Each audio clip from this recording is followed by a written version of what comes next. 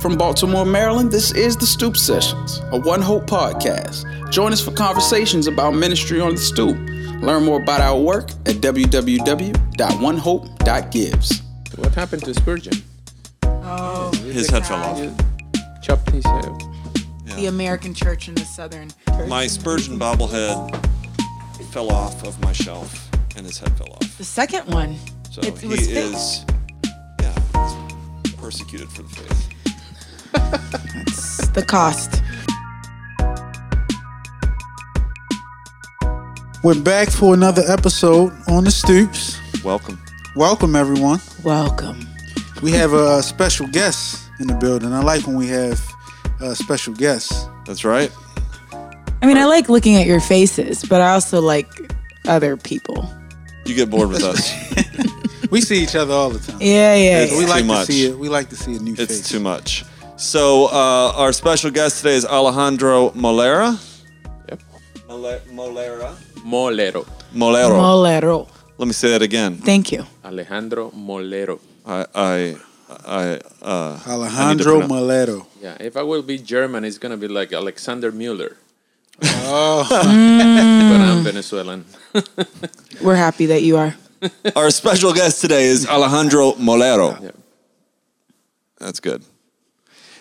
You're from Venezuela. I am. Born and raised. Born and raised.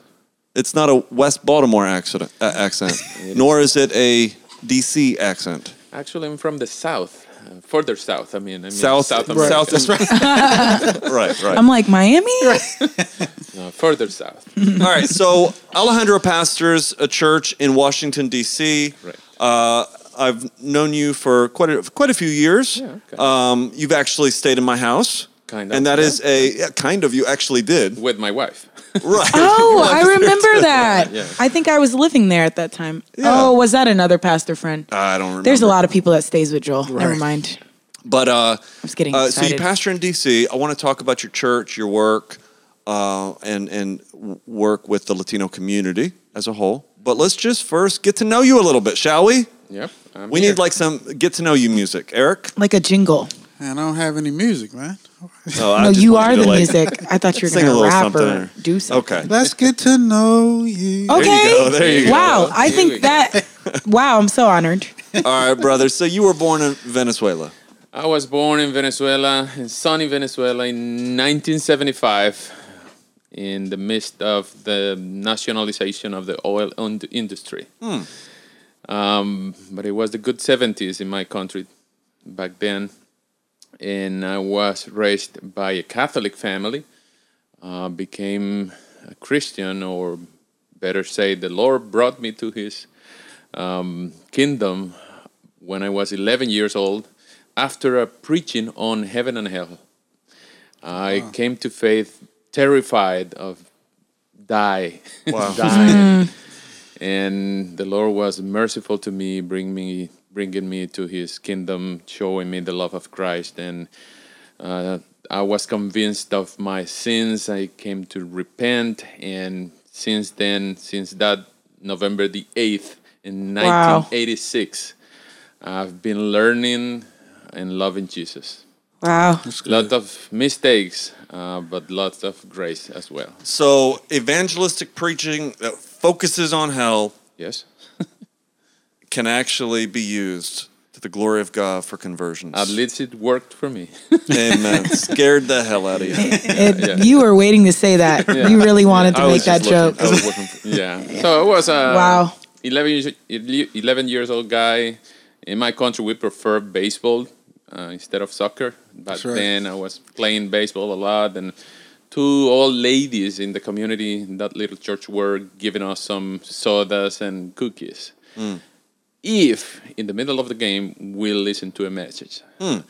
Now I know that message was the gospel, but back then I wasn't interested in any message, only in the cookies and the sodas. But now I'm a preacher of the gospel. Good. Okay, so how did you get to a preacher of the gospel then? Well, I started to grow when I was 11. Then when I was 15, I was in charge of the youth ministry. Then when I was like 18, I was in charge of the youth ministry, not only of the city, but to the of the state where I used to live, and then to the region. I became the president of a youth movement in eastern Venezuela. And that happened when I was like 18 to 20. I met my now beautiful wife. We've been together for the last 23 years, Wow. 2 kids. Rebecca is 21, Benjamin is 18. And little by little, went to seminary, graduated in 2013, and I was pastoring a church part-time while I was a supervisor, a generation supervisor in a cement factory since 1992 to 2008, when President Chavez took over all the cement factories, and I knew that time that I didn't want to work for the government. Wow. So I told the church that I was pastoring part-time that I was going to quit my job, and they said, well, welcome here. So we need you. We want to have you as our pastor full-time. And me and my wife talked, and even though that was half of the money I was earning from the factory, we knew that the Lord was calling me to pastoral ministry full-time, and since 2008 to 2016, I was pastoring full-time the same church.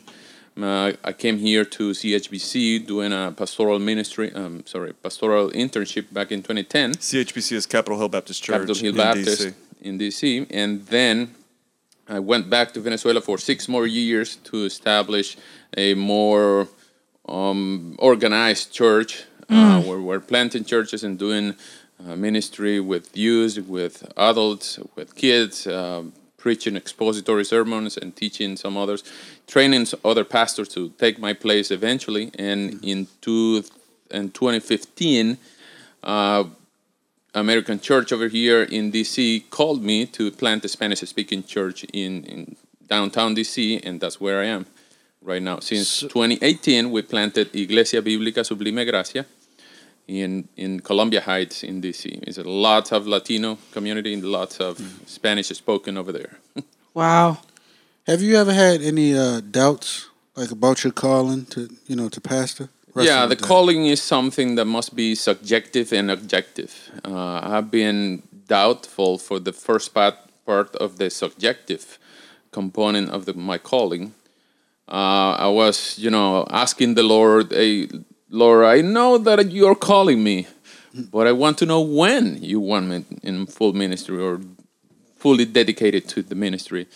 And that happened, objective calling from the church and from another church. They wanted me to be their pastor. So that subjective calling in myself was confirmed by a objective calling from a church. That's good. Almost like desire and then opportunity. Correct. Yeah, an Correct. affirmation that way. A noble task. Yeah. That kind of thing. So, yeah, doubts I have always had. And even when some ministry tasks don't go well, Right. sometimes I doubt, but I clinch to the cross. Yeah. And I know that doubts are, even John the Baptist doubted. I mean, he was a cousin of the Lord. Yeah. And he baptized him, and John the Baptist doubted. But my wife, my elders, my fellow brothers, my church helped me to keep on track, to keep on going. That's good. Amen. What were some of the challenges and maybe even delights working bivocationally? So I don't know what kind of setting it was, so maybe you can give some clarity to that. Yeah. But yeah, what challenges and delights? That is a good question. I mean, when I say that is a good question, is because I don't know the answer. Tons of delights in being a full-time pastor. I mean, some of the bivocational pastors need to go work elsewhere because churches are not able to pay them, especially in the Hispanic community.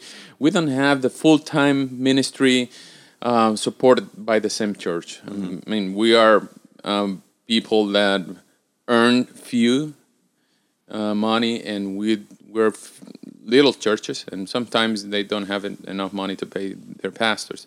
But being a full-time pastor, I mean, we couldn't believe that somebody's paying us to serve the Lord. But in the bivocational ministry, we cannot say that the sacred job is more important than the secular job. That Luther and some other reformers think that we need both in the whole church. Yeah. But coming from the bivocational word, in that time I was able to work in the factory and work in the church and serve in the church. But I didn't have time nor money because I earned little money, few money, while I was working in the factory, and while I was serving in the church, I didn't have enough free time to enjoy ministry with the church or enjoy time and money with my family. Yeah. So coming out of the bivocational ministry and becoming to full ministry, I still don't have money, but I have time to enjoy with the family, with the church. Yeah, that's good.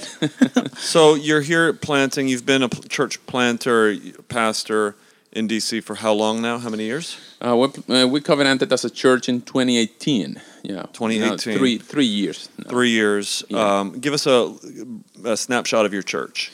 It's a Spanish-speaking church planted out of Restoration Church in D.C., Northwest D.C. Columbia Heights, where we are, is a very, very Hispanic community. It's like the capital city of the Hispanics within the city limits. All of the Hispanic, well, not all, most of them, or either work in there or live in there or hang out in there, because lots of restaurants, lots of businesses, and I mean, you don't need English to live in Columbia Heights. Yeah. It's like Miami. It's like oh yeah. They have their own English, language in Miami. You can just speak what you want. I So, say that.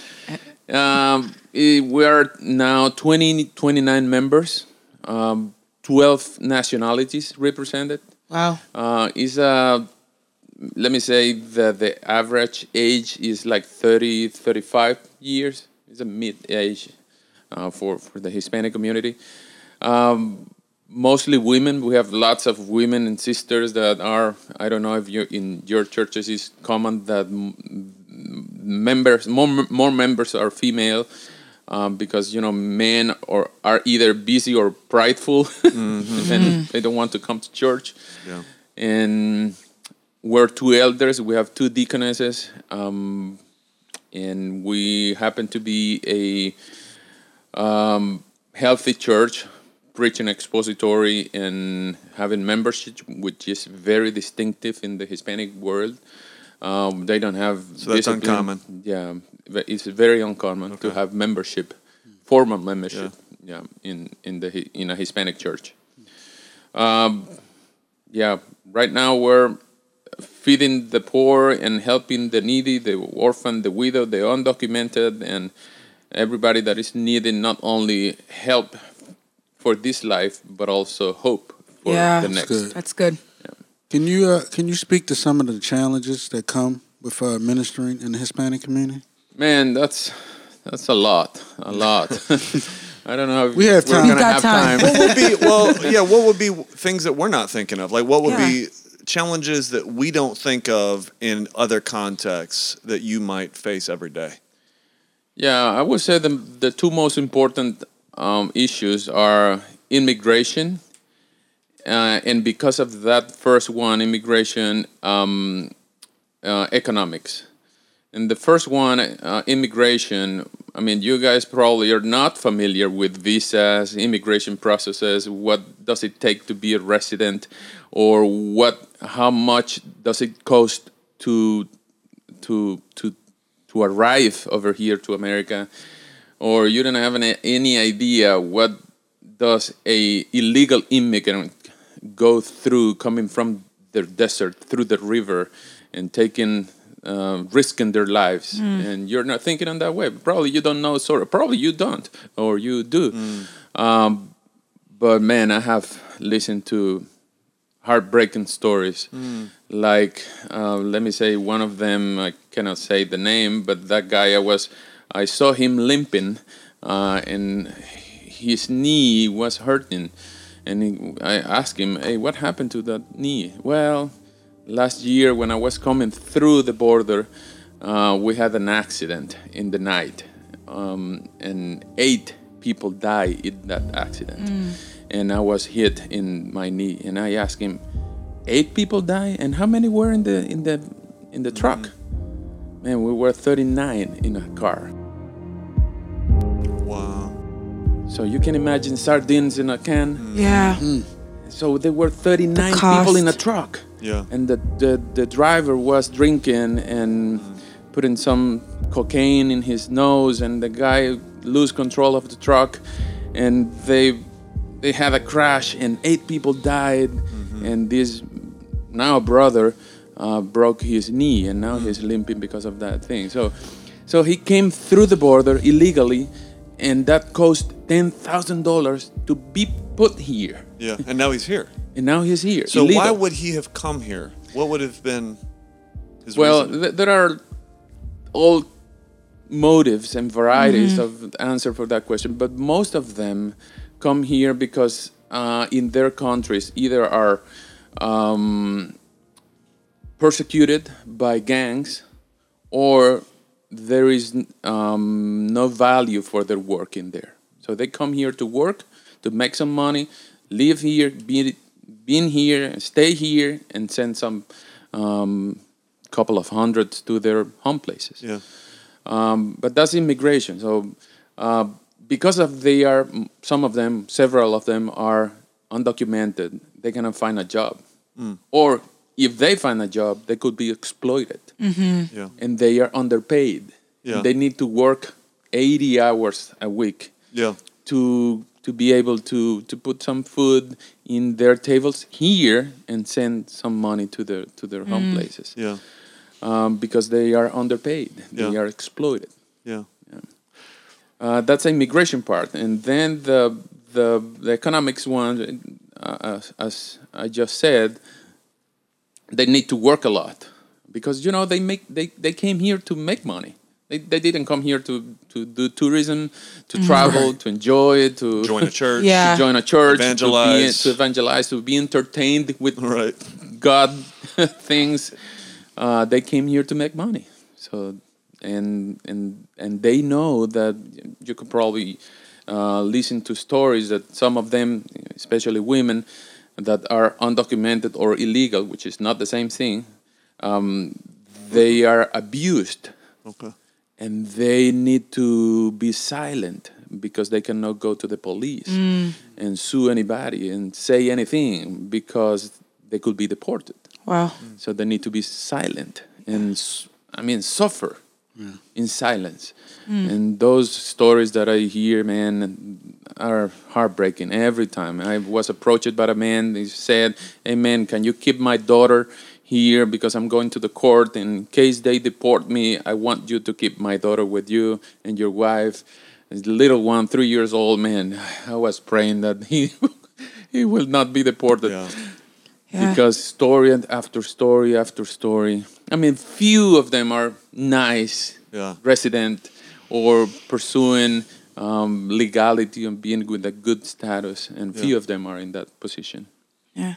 I think you just speaking, you expose maybe even misconceptions people have about individuals who are undocumented or illegal. Right? I think that there probably is fear on some individuals' perspective, and so I think you you presented their humanity in speaking about that undocumented or illegal status not dictating their identity. What has it been like for you as you pastor?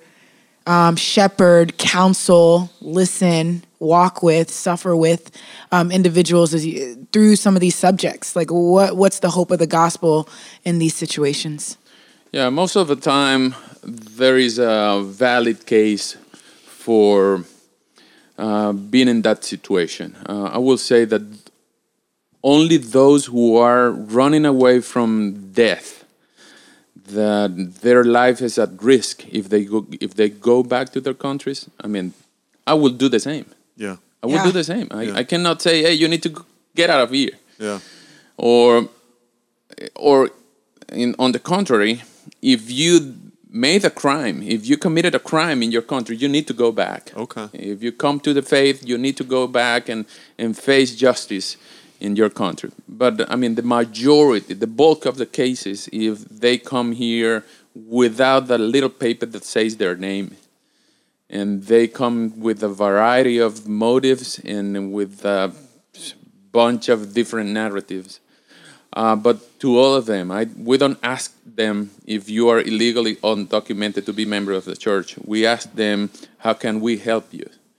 And we're treating them as we will treat Jesus, because is that what says in Matthew 24 says, right. Whatever you do to the least of these, you on the do margins. it to me. Amen. Come on, Alejandro. Yeah. We need a keyboard in here. Don't let me Keyboardist. preach, man. We need it. Yeah. But in that case, I mean, what we do is to minister and to share the gospel to the needy, to the widow, to the orphan, and to the stranger. Yeah. Which is a Bible call that Yeah. we need to do. Even, I mean, no matter what, we need to share bread, which are the gospel to the stranger, The alien, to the foreign. alien, exactly. Yeah.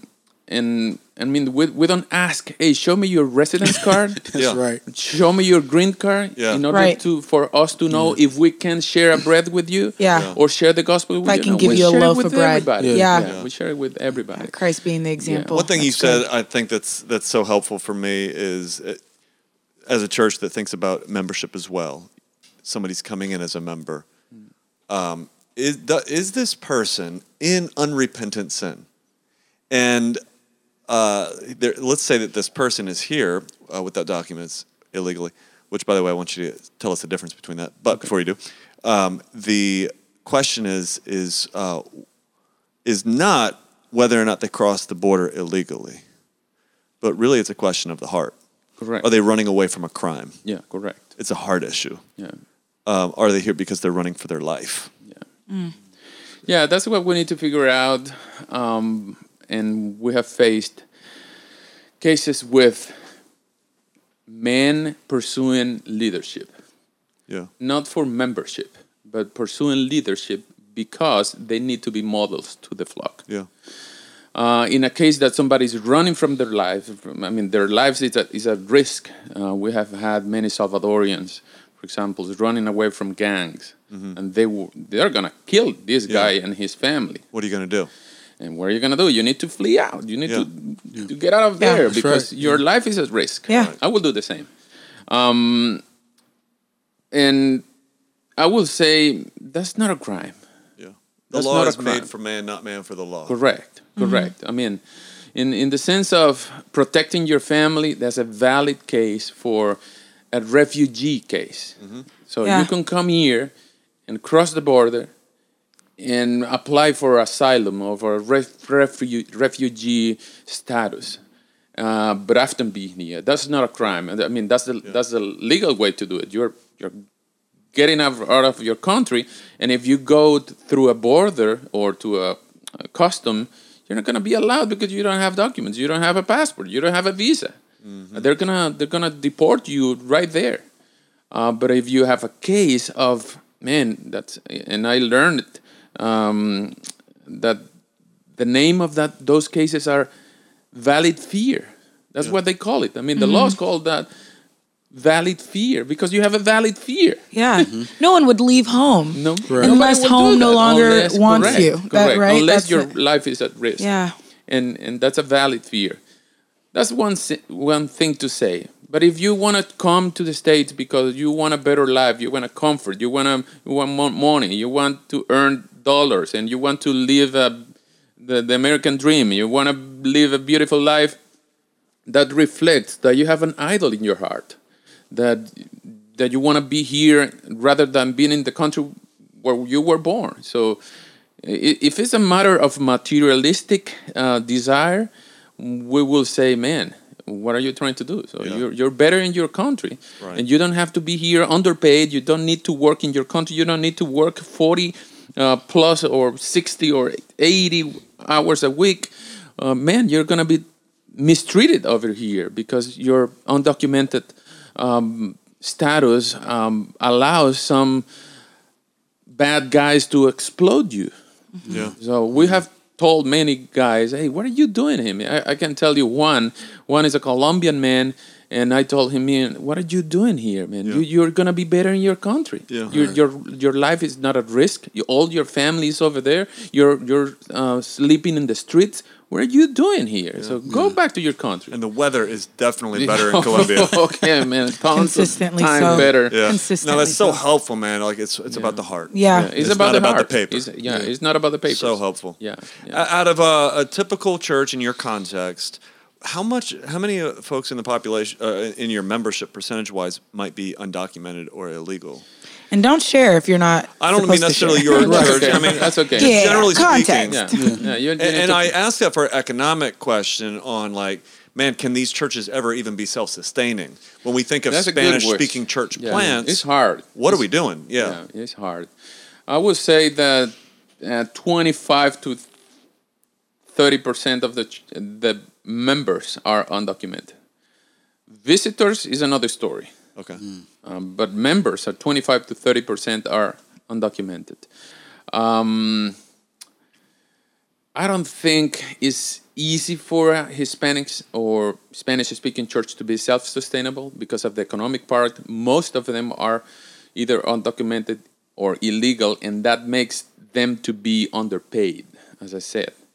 So for a normal American English-speaking church, you will need like 100 people to be self-sustainable because you're going to have a tenth of their income to pay a pastor or to have a if they're decent given. budget if they are given faithfully. But for a Spanish-speaking church, you will have to double that. Probably you will need 200 people to start thinking in full-time ministry supported by the same own church. Yeah. And then when you think about the transient nature of the community, Yeah. I would imagine people coming and going. Yeah. Well, not necessarily. Not necessarily, because in a community at least as DC, in the Anglo people, they come to DC for 2 or 3 years for internship in the federal government. They're gone. Yeah. Mm-hmm. But the Hispanic community don't do internships in the federal government. So they're stable. They're stable there. They don't go on vacation. Yeah. All the summer is working season. Yeah. And they are where jobs are available. Gotcha. And they try to stay when they have a stable job. So then somebody comes along and says, all right, the game plan then for self-sustainability is you need 200 people. Go. Why is it hard to gather 200 people? What are the challenges here? Same thing, because they didn't come here to be entertained with the idea of God. Yeah. They came here to make money. And man, they even have 3 jobs. They don't sleep because they got out of one job, immediately take the metro or the bus and go to the other workplace, and then 8 hours or 6 hours later, they go to the other job and then connect the following day with the first job. Yeah. I mean, they barely sleep, and they have 0 free time. They don't go on vacation. They don't enjoy life. They don't rest, and most of them, well, not most, some of them don't even have their families here. Right. So why in the world they will go to church on Sunday? So why? Why? Well, but you still have individuals that are in your church. You got 29. You got 29 Well, covenanted those members. 29 are by the grace of God convinced Isn't that all of us? Yeah. that they need Him. Yeah, praise God. Amen. Praise We're- God. we're right there with you. They obey Obeying the call. happily the command. So it's of long, hard work. Though. Yeah. That's man, really the it's point. long, Yeah. hard work. It's so interesting, the parallels, because you bring up concepts like rest, barely eating, moving from job to job, right? And then we have on our block where some of it, the desires are pleasure, and there is a different type of work. I'd say the work is not done maybe sometimes because of someone authoritatively saying you should work, it's a good thing. But sometimes it's like I want to do everything on my terms, but both are spinning like hamsters on a wheel. Both of those spectrums are both saying you don't rest, and you maybe rest too much. Like there's so many spectrums. As you I mean, all those extremes are bad. Yeah. I mean, we need to work 6 days and at least rest one day. Right. And dedicate that day to the Lord, because the command of 6+1 is a model from God in the creation.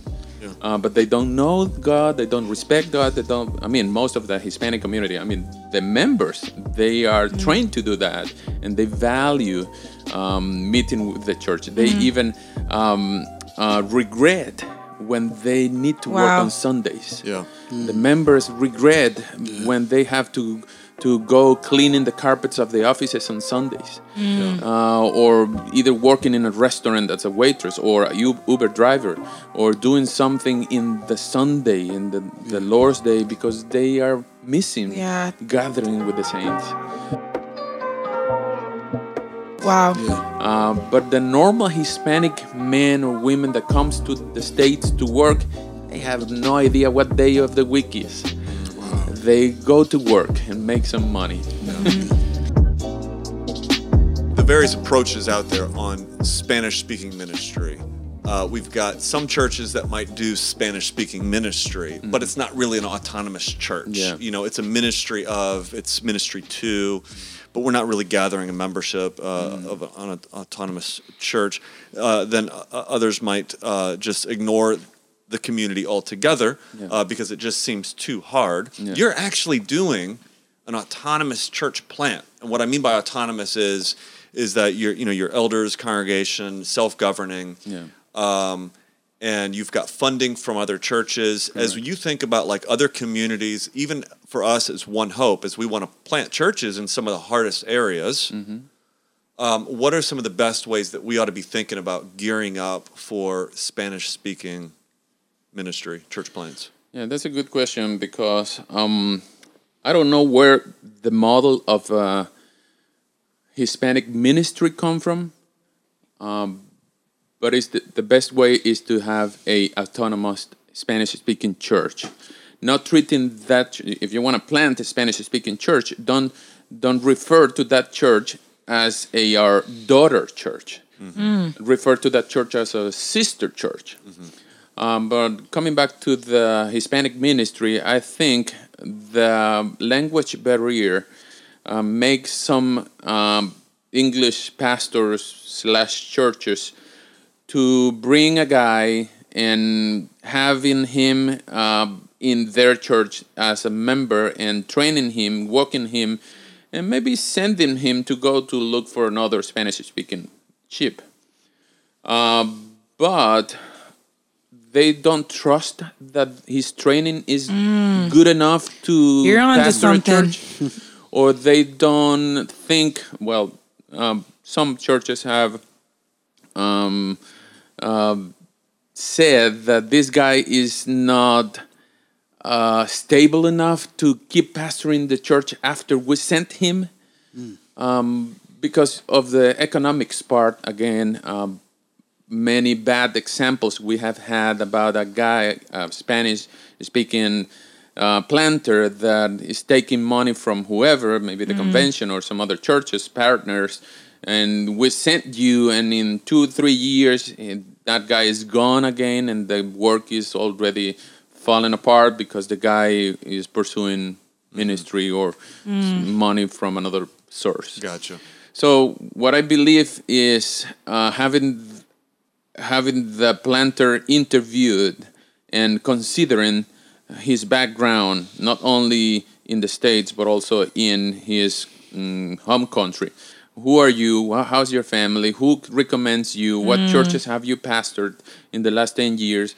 And if this guy demonstrates to be faithful to the Lord and to his church and to his wife, so why don't you help him to have some order in his church, at least the level of commitment, level of organization in his church, and some creed or statement of belief that he could grab, maybe Baptist Faith and Message or another creed that is respectable.